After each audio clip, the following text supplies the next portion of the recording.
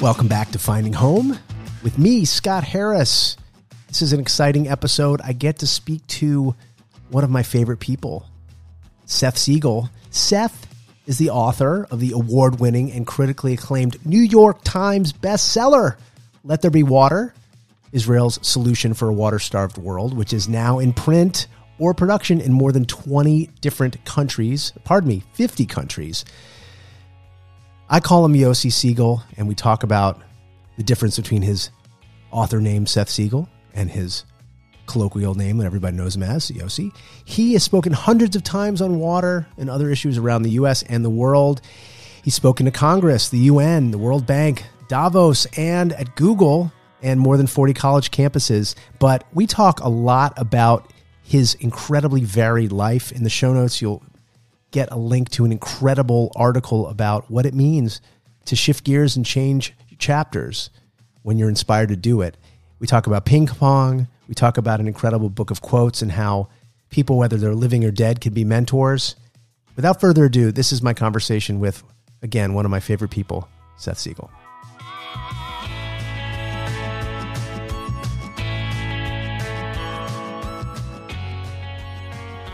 I am thrilled to have with me today New York Times bestselling author, entrepreneur, and my friend, Seth Siegel. Seth, how are you? Can I call you Yossi for the purposes of this interview? I mean, to the world, you're known as Seth, I guess, on the cover of books. But how does everyone call you Seth in the world, or I call you Yossi? No, so actually, I find it jarring when someone calls me Seth, and it's I used to keep Seth for like business functions and formal relationships. And then I started telling people after the second, interaction, I would say, my nickname is Yossi. Why don't you just call me Yossi? And we'll leave it at that. And now I have this funny thing that I have to do, because there are some people who are historically Sethers, and I'm writing emails to, and I have to sometimes look up, do they know me as Seth or do they know me as Yossi? So do I sign my email as Yossi or Seth? So it's been, the email comes from Seth Siegel, but at the end of my email, do I sign off as Yossi or Seth? But yes, Scott, you are one of the vast majority of people who do call me Yossi. And for those who are calling me Seth out there, I feel badly that I never told you that I am almost universally called Yossi. But all my books are Yossi. All my books are Seth. Yeah. And whenever I do a speaking engagement, I always insist that I be called Seth. And whenever I sign documents, it's Seth. And usually when I do podcasts, it's Seth. So this is a first, Scott. This is the first podcast where I have been Yossified. So beautiful. I'm in. I'm so glad. I also want to add that, we're both married into the same family. So we're kind of technically, I've been told that we're called outlaws, not in-laws, but outlaws in this particular family. And I think it's more kind of as a segue into what I wanted to talk to you about, because, about 7 years ago, you wrote this well-shared article in the New York Times that talked about your career, and it was called All of the Above.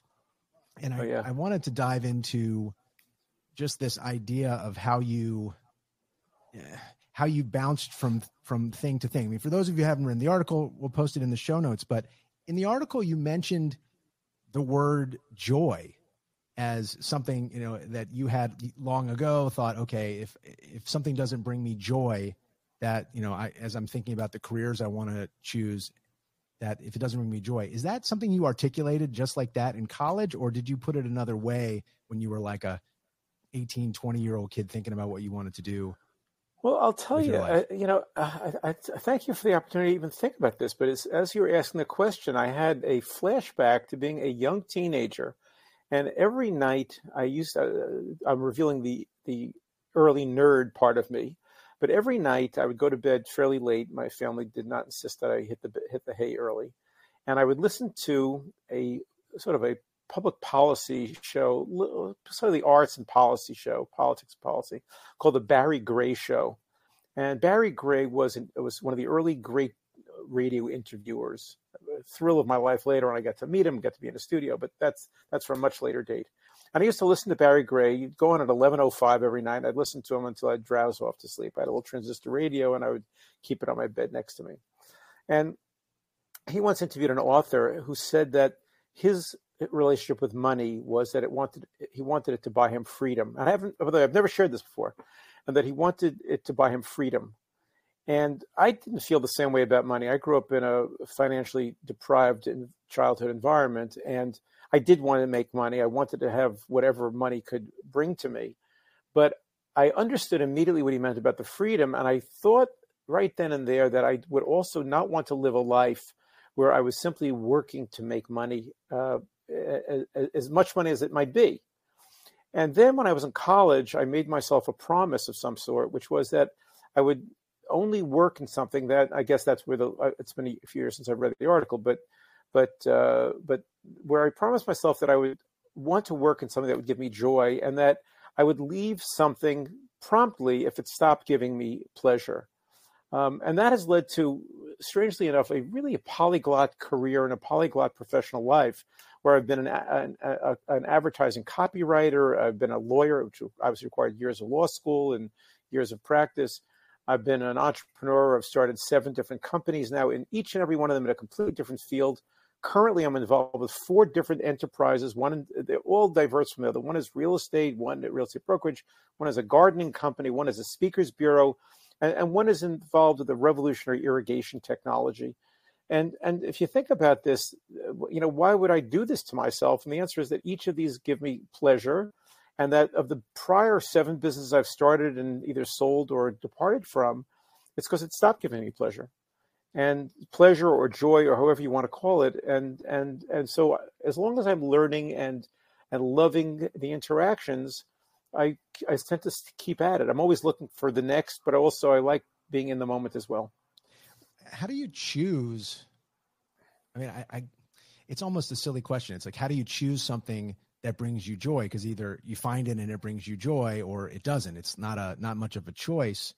But how are you, when you first said, okay, I'm going to get into either copywriting or law school, whatever, I don't know what came first, get into the law. How did you pick that kind of first step out of, into, off the ledge into, in the air from the nest? With the exception of law school, every other career track I have had has been without any plan whatsoever. I liken myself to a cork from a bottle that somehow or other is adrift on the ocean surface, and it's buffeted by wave after wave. It moves this way and that way with no direction of its own. And I sort of think of myself that way too.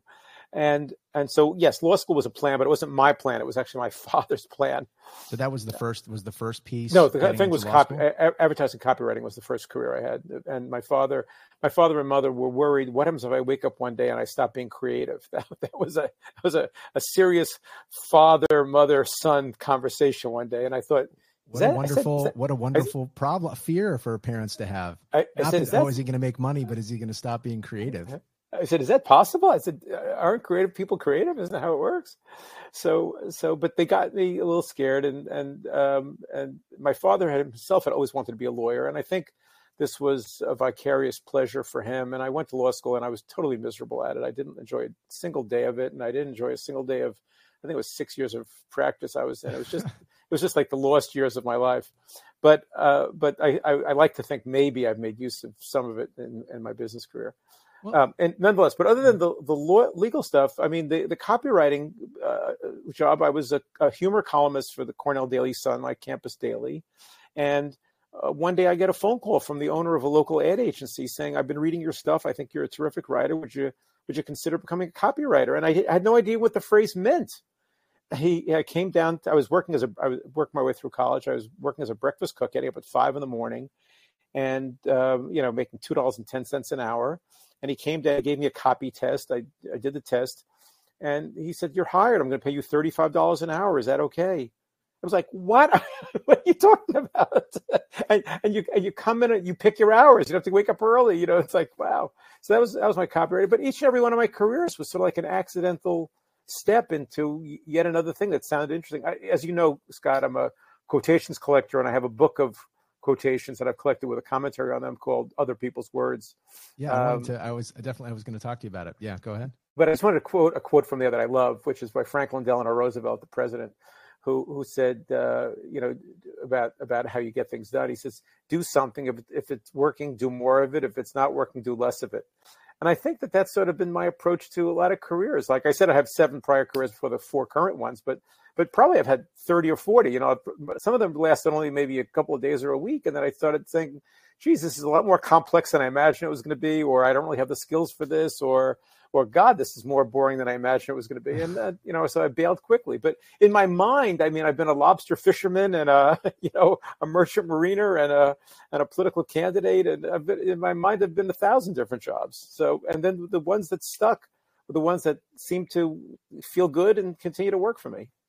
Right. It's like, you say you feel like you're a cork on the ocean, but it's almost like you're like a Forrest Gump. I mean, no intellectual, yes. Not the intellectual side of it, but like kind of the randomness of, okay, got here and this worked. And okay, I'm playing ping pong. Yeah. And, well, actually, yeah. Yeah, that's actually even better. By the way, you're exactly right. I mean, as you know, Scott, I'm very involved in, since you're calling me Yossi, I call you Scotty. But Scotty, since as you know me, I mean, I'm very involved in a lot of not-for-profit activities too. I really, very passionately want to do that, but not out of a sense of obligation or that, the most obnoxious phrase, noblesse oblige or anything like that.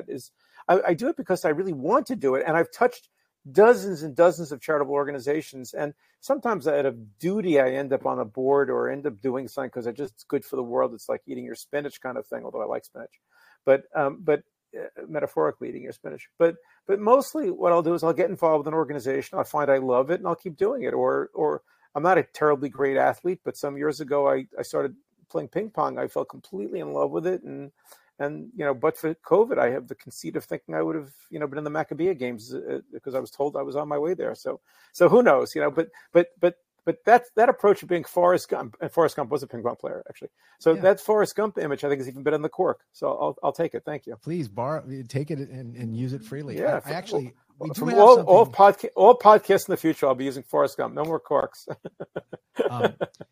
I do want to, we have something in common, which I don't even know if I've told you this before, but when I was in college, I also kind of had no money to spend on gifts. End of the year, it's Christmas and holiday season, Hanukkah, whatever you celebrate. And I was like, I got to give my family something. And so over the course of the year, I'd be reading books and writing down quotes or, whatever. And then my friend had this computer program where we created a way to template the quotes, and I would go to the copy place and I would make these little tear off quote calendars for everyone. And some people, it started to get like a bigger and bigger gift list. Like, I really want this. And somebody else would hear about it. Hey, Scott, can you give me this? And so by the end, I was giving out maybe 50 or 75 of these cut and gummed together one a day quote calendars. Then I found out later that some people didn't tear them off. They would like kind of look each day, but then they wanted to hold on to it because I had to come up with 365 new quotes a year. But it was always, the reason I bring it up. Well, by the way, just to interrupt you, it's sort of like your pom-poms now. Oh, yeah. I don't know if all your listeners know about that, but they should. Scott has a wisdom of the day program now. And, every morning I wake up, I play Wordle, and I look at my pom-pom, Scott Harris pom-pom of the day. Yeah, I'm sorry, but I cut you off, Scotty. Go ahead. No, that's fine. What I was going to ask you, as you're kind of getting out there and you're collecting your own quotes, you're looking for your own wisdom from kind of the ages, so to speak, but were there more local people that you're like, I really don't, I just spent 3 years of law school, it was kind of drudgery. I'm in the working world, don't love. I mean, a lot of people decide to move on from the legal profession and apply what they learn in business, but did you have mentors that were also guiding you like, hey, I really don't like this, or, bouncing things off when it was time to move, or you felt like that joy wasn't present anymore? You've touched on probably one of the saddest elements of my life, which is that one of the most regretful elements of my life. I've never had a mentor. I've so badly wished that, and by the way, and in return, I've mentored dozens and dozens of people, and currently doing so with a handful of talented young people. But it's something that I don't understand.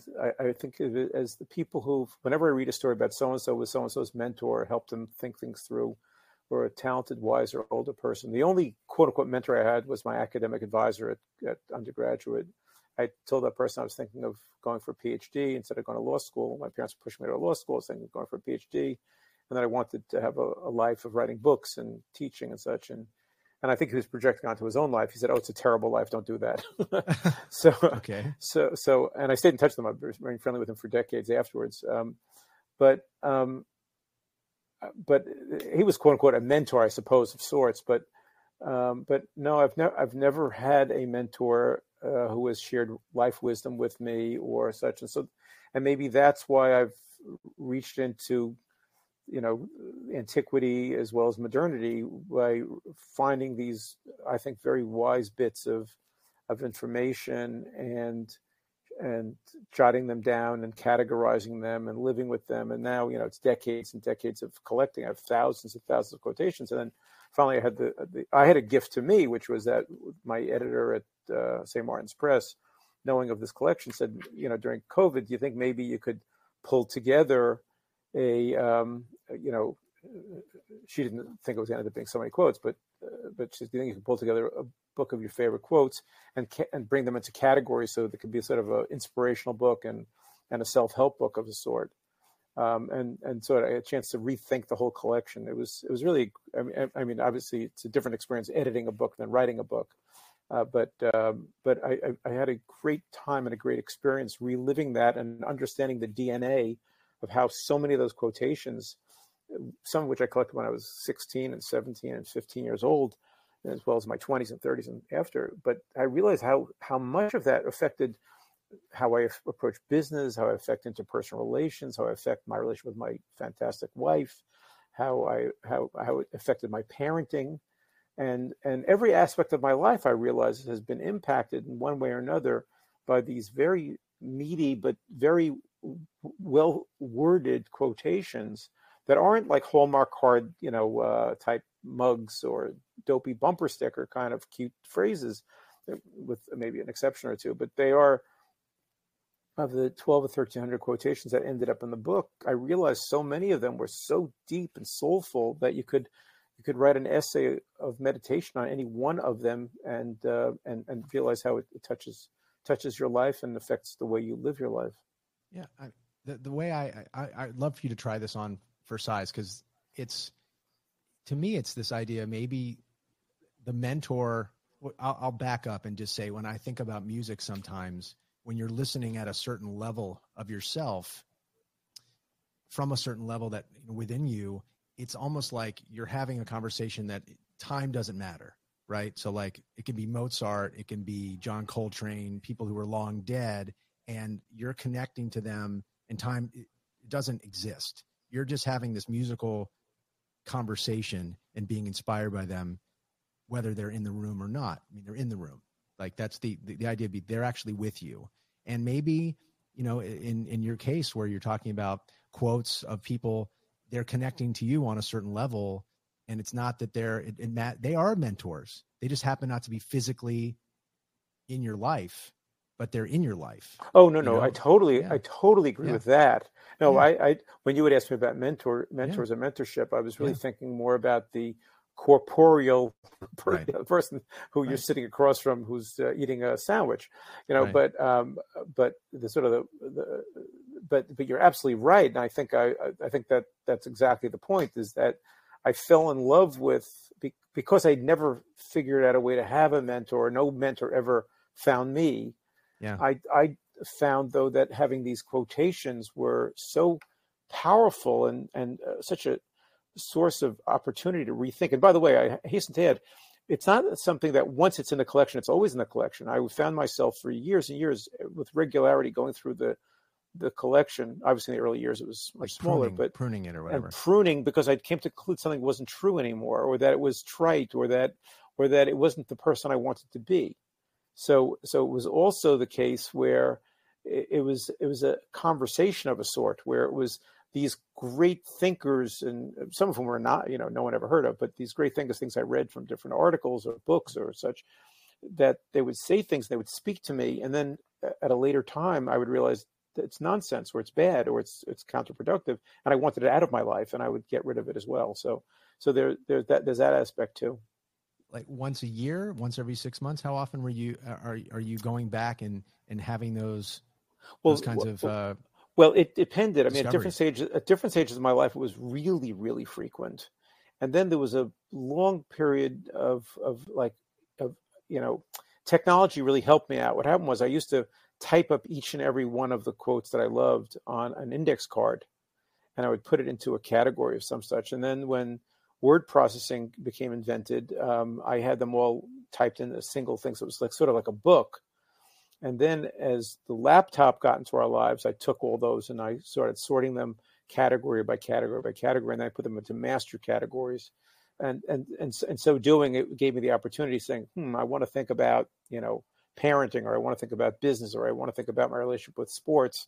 And I could just dig in and with a keyword, I could instantly find what I wanted to read. So I didn't have to read the whole collection to find the quote that I was looking for, even as serendipitously wonderful as it was to go back and revisit a quotation. There's a quotation I have. It's a famous quote by Heraclitus, which is a Greek writer and philosopher, that you can't step into the same river twice.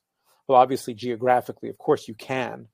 But he meant that from a point of view, the river is constantly flowing. So the river has changed.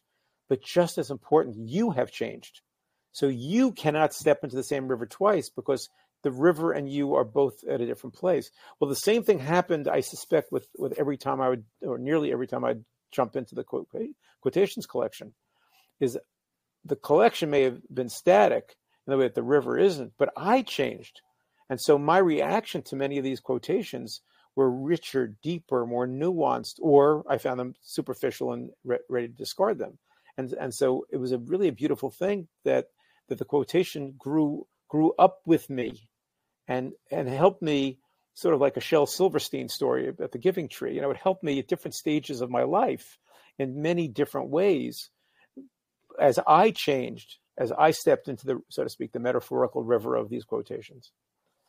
Are you, when you're like trying to, you know, you're realizing, okay, the law is not working for me and I'm ready for, you know, something new. What does that feel like, and how long does it take for you to decide? You know, my business coach calls it like the speed of implementation. How long does it take for you to go from it's time to go to actually I'm going in a situation like that? Yeah, you invested 3 years into law school. You worked for 6 years in the law. You know, when do you pull the trigger? I'm out of here. Yeah, law was a hard one, because I ended law school seriously in debt. So I was in need of being able to pay that back, and I didn't have another skill particularly that I was going to go work in that field. So I stayed in the law far longer than I should have. In fact, I should have dropped out of law school the second week of law school. It was just stupid of me. Again, if I had had a mentor, I think I would have been different. If I had a mentor who would explain to me how business works. You know, my father was an accountant. My mother was a homemaker, later became a bookkeeper. But, you know, my father was a small-time accountant for like liquor stores and dry cleaners and, you know, worthy, important businesses. But he didn't have a sense of how business gets formed, how business works. So I never had anybody to whisper in my ear of, you know, you have a very entrepreneurial way about you, and you understand how to make money, and you should hone that skill. And I don't mean by going to business school, but just by jumping into the business world and doing stuff. But anyway, so law was a long goodbye. Sometimes I feel like I have an obligation because I've started a business with somebody. I like doing business with partners. Mm-hmm. And I don't want to leave them high and dry. So I look for the right exit. But I don't turn on a dime. I also want to make sure once I've started a business, unless it's something that, as I said, like the lobster fisherman idea of like, which is like a 1 hour fantasy where I didn't actually do anything. I never got on the boat, never put on the boots. It takes a little bit of a while because I want to make sure that I'm not being impulsive. I want to make sure that since I've invested some time and energy and sometimes money in getting started, that I'm not leaving too quickly. So I don't jump immediately, but I also don't tether myself to something.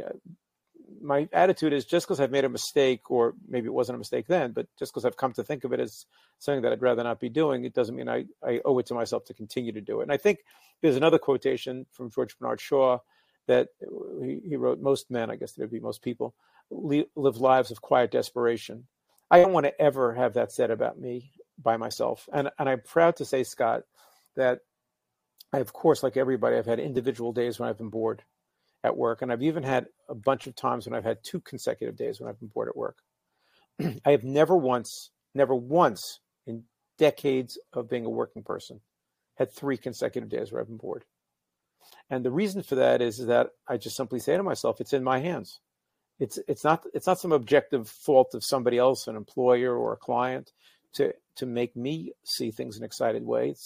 I have to kick myself in the butt, so to speak, and get myself reoriented so that I could see something exciting or new or challenging and force myself. But after a while, if I find myself getting harder and harder to find those new, exciting, challenging things, or if it's a partner I've come to dislike, then it becomes time to move on.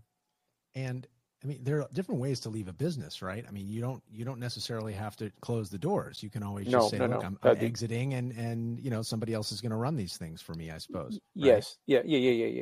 Yeah. Look, I mean, as I said before, I've come to very much like making money, and the best way to do it is either sell your interest or to exit on a way where you continue to get a cash flow for many, many, many years to come. And I have both of those in my current life, and I've done both of those. And the best thing, of course, obviously, is to figure out a way that your sunk costs continue to make you money for long after you've gone. But if it's the proper price, a sale is a wonderful thing as well. And just in terms of getting up to speed, just to reference back to the article that you wrote in the piece you wrote in the Times about all of the above and the career path. Did nothing ever scare you about the sort of ramp up period of new businesses? Were you daunted by that, or you said, "Look, this looks fun. I'm going to give it a shot and see what happens. Take it day by day." I mean, what was the attitude when you were like, "I'm going to start this new thing"? Are you kidding? Oh my God, terror. But yeah. You know what I came to? The more you do it, though, you come to realize something, which is business. It doesn't matter what I could list the business I've been in. I've been in really separate fields of endeavor. I've never been in manufacturing, so that's something. I've been in many different service businesses, and I think manufacturing is much, much, much harder. Or if I've been in manufacturing, I've been on the service side of it, and there's been a manufacturing side handled by somebody else. But what I've come to realize is that almost all businesses are, at their core, the same, and therefore your skill sets are incredibly transferable. So it's not like I moved from, working as a plumber for ABC Plumbing, and then I moved over to XYZ Plumbing because it would be nicer people. That's the more traditional way of changing, jobs or careers type of thing. But that was never what appealed to me. What appealed to me was the idea of, okay, I don't want to do this anymore. And this was the industry. And that includes sometimes when I've been given astoundingly generous opportunities to go back into something involving crazily large amounts of money I've been offered, and I just won't do it ideologically. But in terms of your question of fearfulness, it's terrifying at first because every industry, every profession has its own vocabulary. And all of us like to feel like we are empowered individuals. And when we are in a situation where, imagine you're suddenly in Poland or Slovenia, you don't speak the language. All of us have been on some foreign location where we hoping everyone speaks English, but they don't. And suddenly you're here. You are this highly empowered person, in charge of your life, and maybe a boss or a senior executive or a dynamic professor or a powerful parent or something. And suddenly you're in another place and you're completely powerless. You don't understand local customs. You don't understand the law. You don't understand how it's spoken. You don't understand what a wink means. You don't understand, what a finger gesture means. That's what it is to change careers. And until you learn the local dialect, it's very daunting, Scott. But what I've come, especially having done this so many times, I've come to understand 2 separate things. First is you can learn the vocabulary. Second of all is you don't have to learn all the vocabulary. You have to learn enough vocabulary that, because you don't have to be the great expert in that subject matter. You have to be the great expert in what your part of that subject matter is. And then you hire people who are the great expert in that subject matter. And then you make beautiful music together. What's the conversation look like, I guess after the first time, okay, the second time you come home and you're like, yep, I think it's time for me to switch over to something new. And I think this new thing is X. You know, you're at home, you're talking to your spouse and you're like, is there like a, okay, here we go again. I mean, how does that play back and forth? Well, the first time I did it, I was newly married and I was a lawyer, and I really did not love the practice of law, as I said earlier. And that's when I had this first big business idea, and I brought it home to we were just married a short while, and I shared with her the idea. I told her why I liked the idea, and as I mentioned earlier, I didn't come from anything resembling any money at all, so I had expectations of living a big life, big expensive life. My wife and I were dating. We were thinking if ever we could have a household income, I think it was $65,000 or $70,000 a year, we would have it made. I mean, that was sort of our backgrounds. And Rachel came from also kind of not a working class background. Her father was a salesman in the garment center. I mentioned my father was a small time accountant. So we didn't have it wasn't a financial thing like, oh my God, how are we going to eat, or how are we going to keep the jet, how are we going to keep the driver, it wasn't anything like that. And Rachel's response was, my wife's response was, you deserve the chance to make yourself happy. Give it a try. You're a lawyer. You went to a great law school, and you're quick on your feet. And if you don't like it, you can always fall back to supporting the family of being a lawyer. And I went out and I did this first business, and it was harder than I imagined it could be for a lot of reasons. And then it kind of like seemed to work sort of. And then I did that for quite a while. And then when the next things came up, it was sort of like, sure, why not? You're pretty good at this stuff. What give it a shot. And then her only concern was, are you overextending yourself? And the answer frequently is yes. Yes, I am. Yes, I'm saying yes to too much. Yeah. Yes, I probably am overextending myself. But again, the other thing is, as you grow older and more experienced, you begin to have very great judgment and you become very efficient in your decision making. You can smell what's a good idea or a bad idea very, very quickly. Questions to ask much more quickly than you would imagine you could have done some years earlier. You become less embarrassed about saying to somebody, "I'm sorry, I don't understand that. Would you explain that to me?" And so forth. So that's the kind of the approach to have to business, and so I'm much less daunted now than I was say much earlier, and Rachel is much less daunted as well, because now she just sees it as part of my personality. It's like, yeah, okay, it's 2 years since he started the last business. What's took him so long, kind of thing. And I was got to hasten one other thing, which I didn't realize puts me at odds. I was recently asked if I'd sit on a panel from the labor school at Cornell University, and it was about retirement. And there was a moderator who had just written this terrific book about retirement. And I later found it was terrific. I mean, I bought it after we did the panel, and there were 5 of us on the panel, and I was the only person who had neither retired nor planned to retire. And what I learned is that the vast majority of people look forward to retirement and are planning on retirement. And the moderator said that only 8% of Americans have a desire never to retire, and I would put myself in that 8% group of thinking that I hope that I am able enough mentally and physically to continue doing some type of challenging, exciting, interesting endeavor, whether for pay or not for profit, for the rest of my life. The idea of, sitting on a beach or playing golf every day or whatever, if others want to do it, that's great for them. I have no problem with others doing it, but it's just not what it sounds like a happy life for me. I mean, I like the idea of productivity. I like the idea of doing stuff. It's like the definition of work. I mean, somebody has to decide, what is it that brings me, if it's something that's bringing you joy and it happens to be a business that makes money, then great. Right. I mean, it's not if what you're doing doesn't bring you, it's only, what do they say? It's like, if you enjoy it, it's not work. If you're just happy that they happen to make money. one of my hobbies is tracking down the origins of a quotation, and there's a quotation attributed to George Burns, the comic, but actually he didn't say it.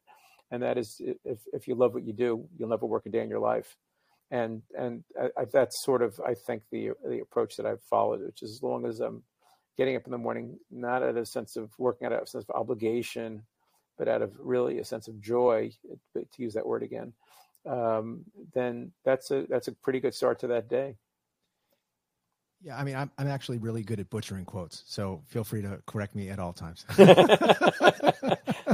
Remind me when I see you next to slap you. Okay. Yeah, I appreciate that. Yeah, so rarely do I get the quote right. There are two things that are obligatory. One is that you get the idea really sharp, and the second of all is that you give credit. Because one of the things that we quotation hunters have learned is that lots of people steal other people's quotations and reuse them.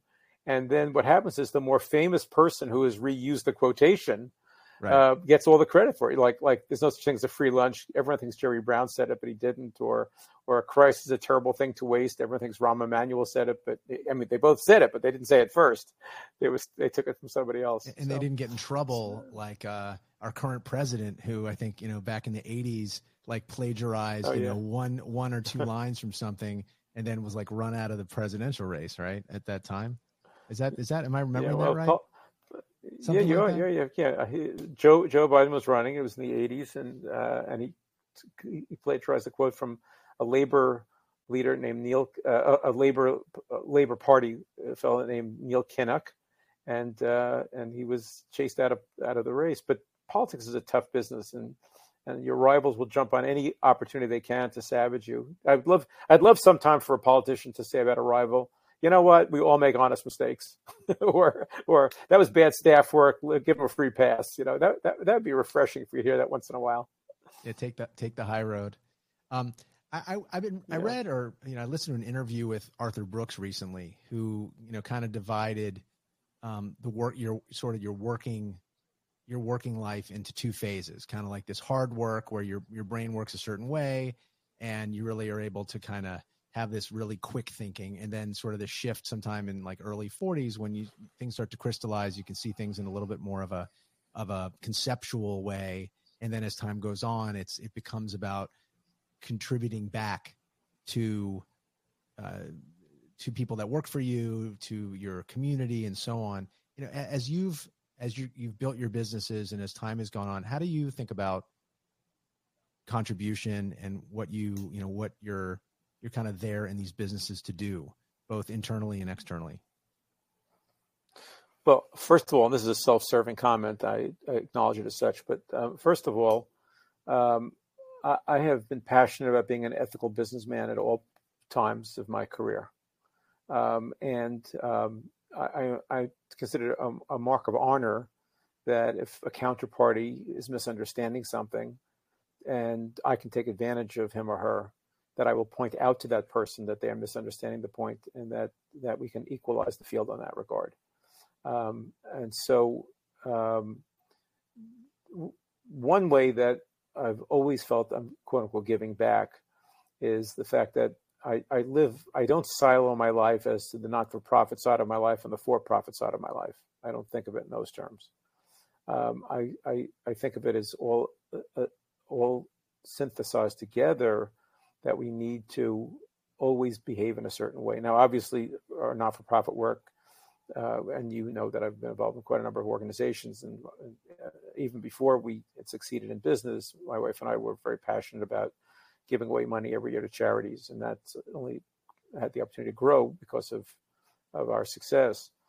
But my sense of it has always been that we cheat ourselves of the greatest opportunities in life if we choose to say, oh, when I have time or when I have adequate resources, that's when I'll get involved in not-for-profit activities.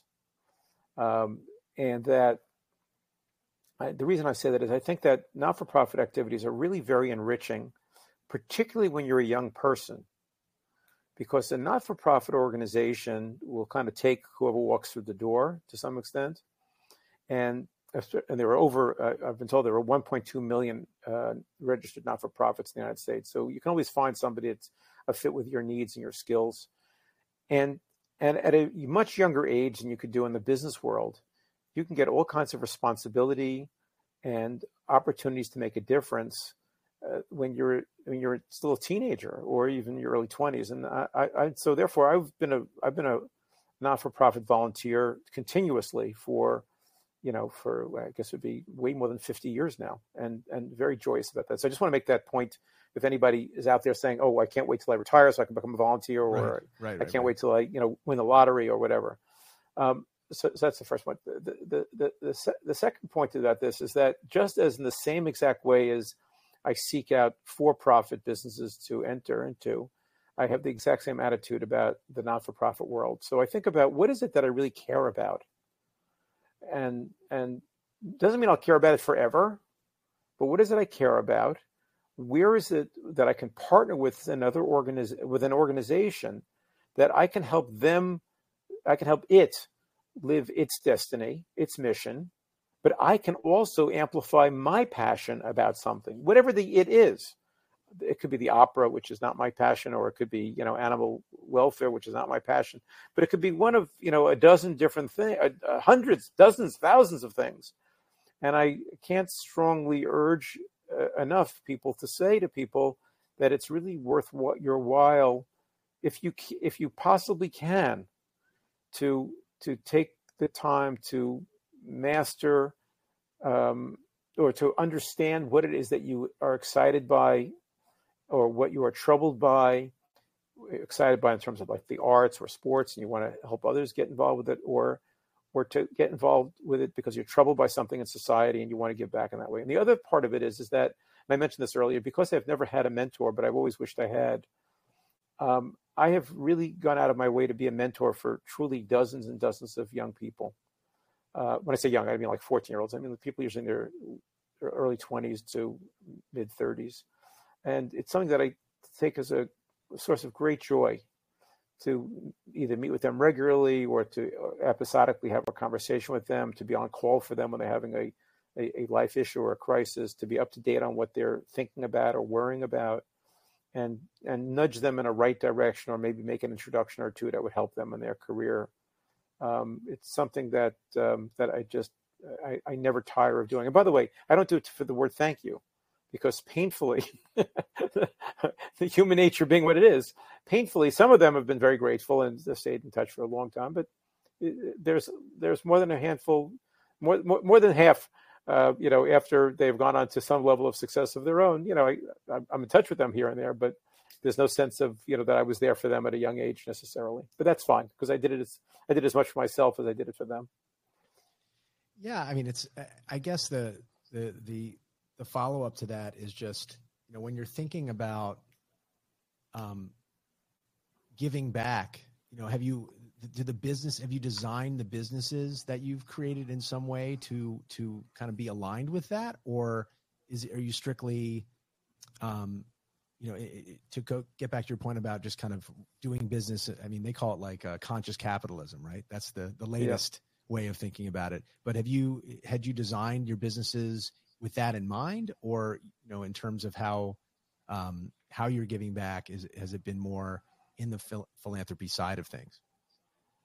Well, I'll tell you two parts of that. First of all, is I've always made it mandatory that I have some breathing room in what I do, that I have time, obviously, for my family, and obviously but also for not-for-profit activities. And what I like to tell people when they say, well, I just have no time for this, I always say, well, let's imagine two scenarios. Let's imagine you have this very tough boss or a very tough client. You own your own business, tough client, and they demand that one extra hour a week, or that one extra hour a day even, of time, or God forbid you have a sick parent, or even more, God forbid you have a sick child.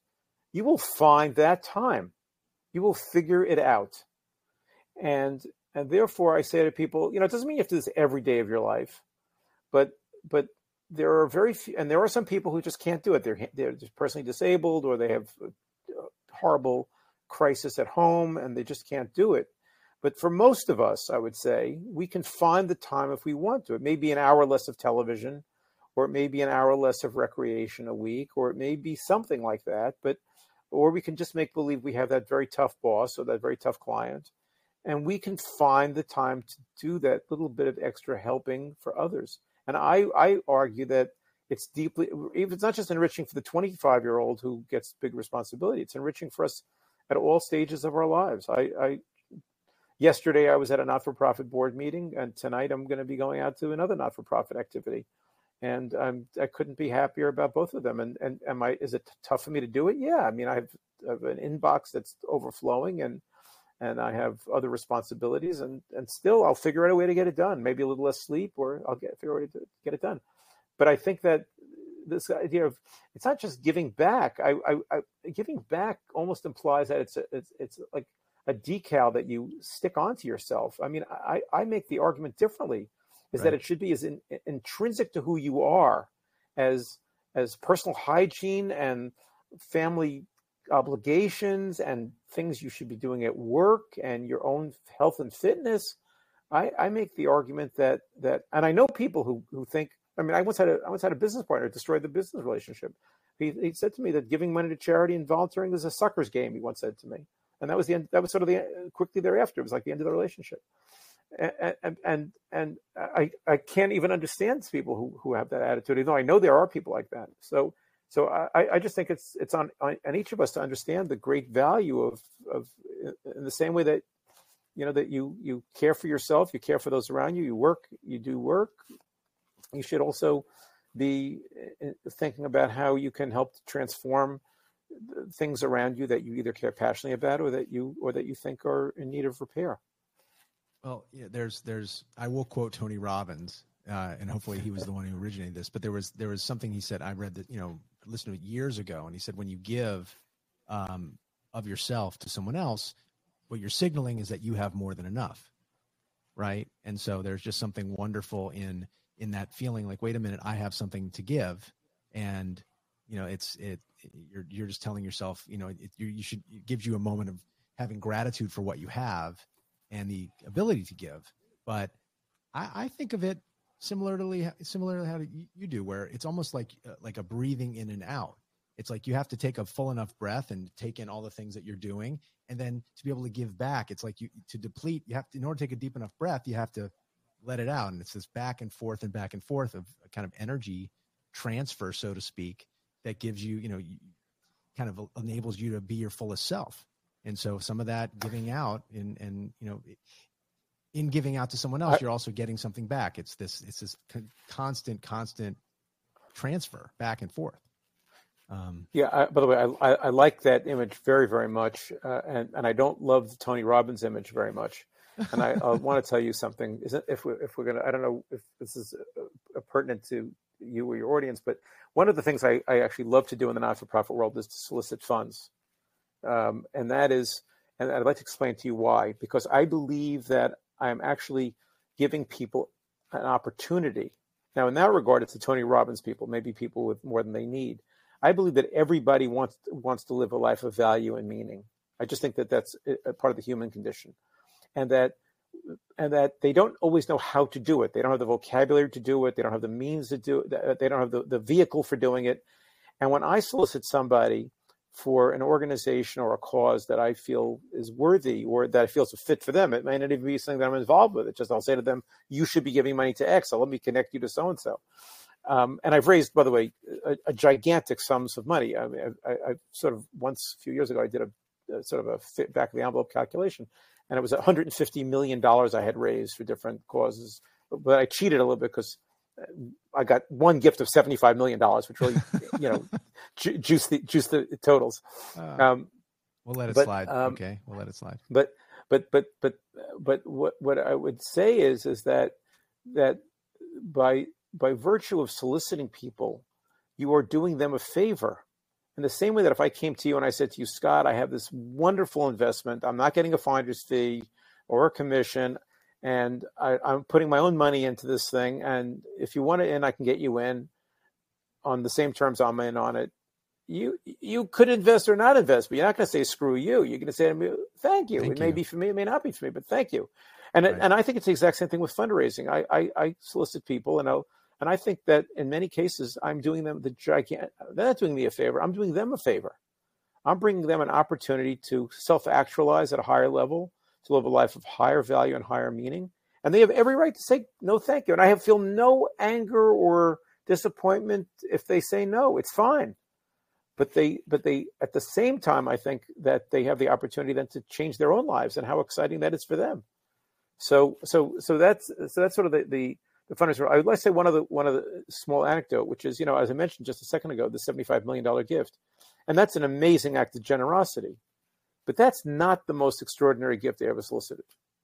The most extraordinary gift they ever solicited was a woman I went to ask her for $100. And I told her about the organization. She then followed up with many, many questions about the organization and what the work it did. And I had a feeling she was going to love the organization. She was not a person of a lot of means. And since we're talking about real estate, she lived in a New York City subsidized housing development.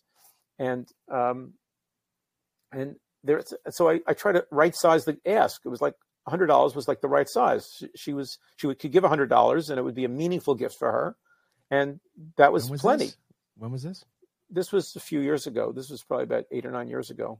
Okay. And I asked her for $100. And as I said, she followed up with a lot of questions. And then the next day she called me up and she said, this is what I've decided. She says, I was planning on going on a summer vacation this summer with my husband. They had no kids. And she said, we've decided that we're not going to go on the vacation, and that we will have more joy and more meaning from giving the entire amount that we were going to spend on the vacation and giving it to this organization. And she gave $3,000. And I begged her to please not do that. I said to her, you have the right to have a vacation. You should take your vacation. And she said, no. She says, you have convinced me so well that this is exactly what I should be doing with my time and my money.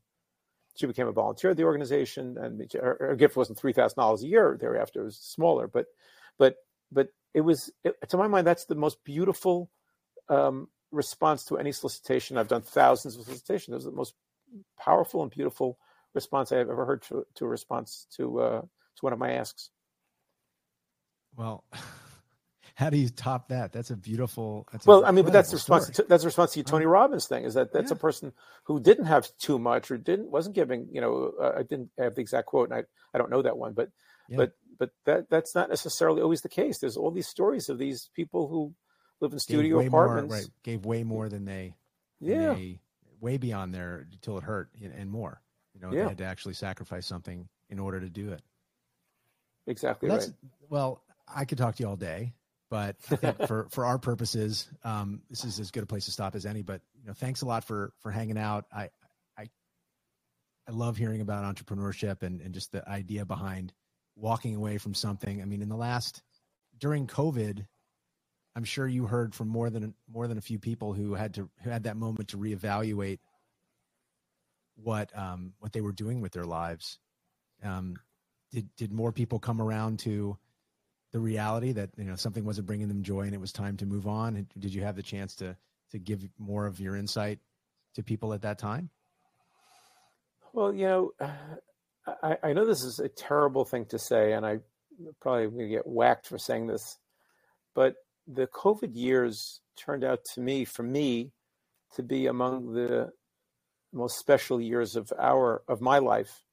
And I recognize, I say that the reason I get slapped for this is that I recognize that many, many, many, many, many, many, many people, families, households suffered horribly with sickness, with death, with economic tribulations during the COVID era.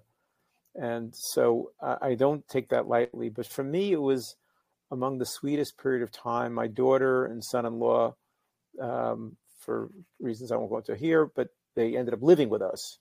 And my daughter got pregnant, and our grandson was born, and we have other grandchildren too. But this one was born and was living with us, and I got a chance to sort of be a caregiver again in a very intimate way.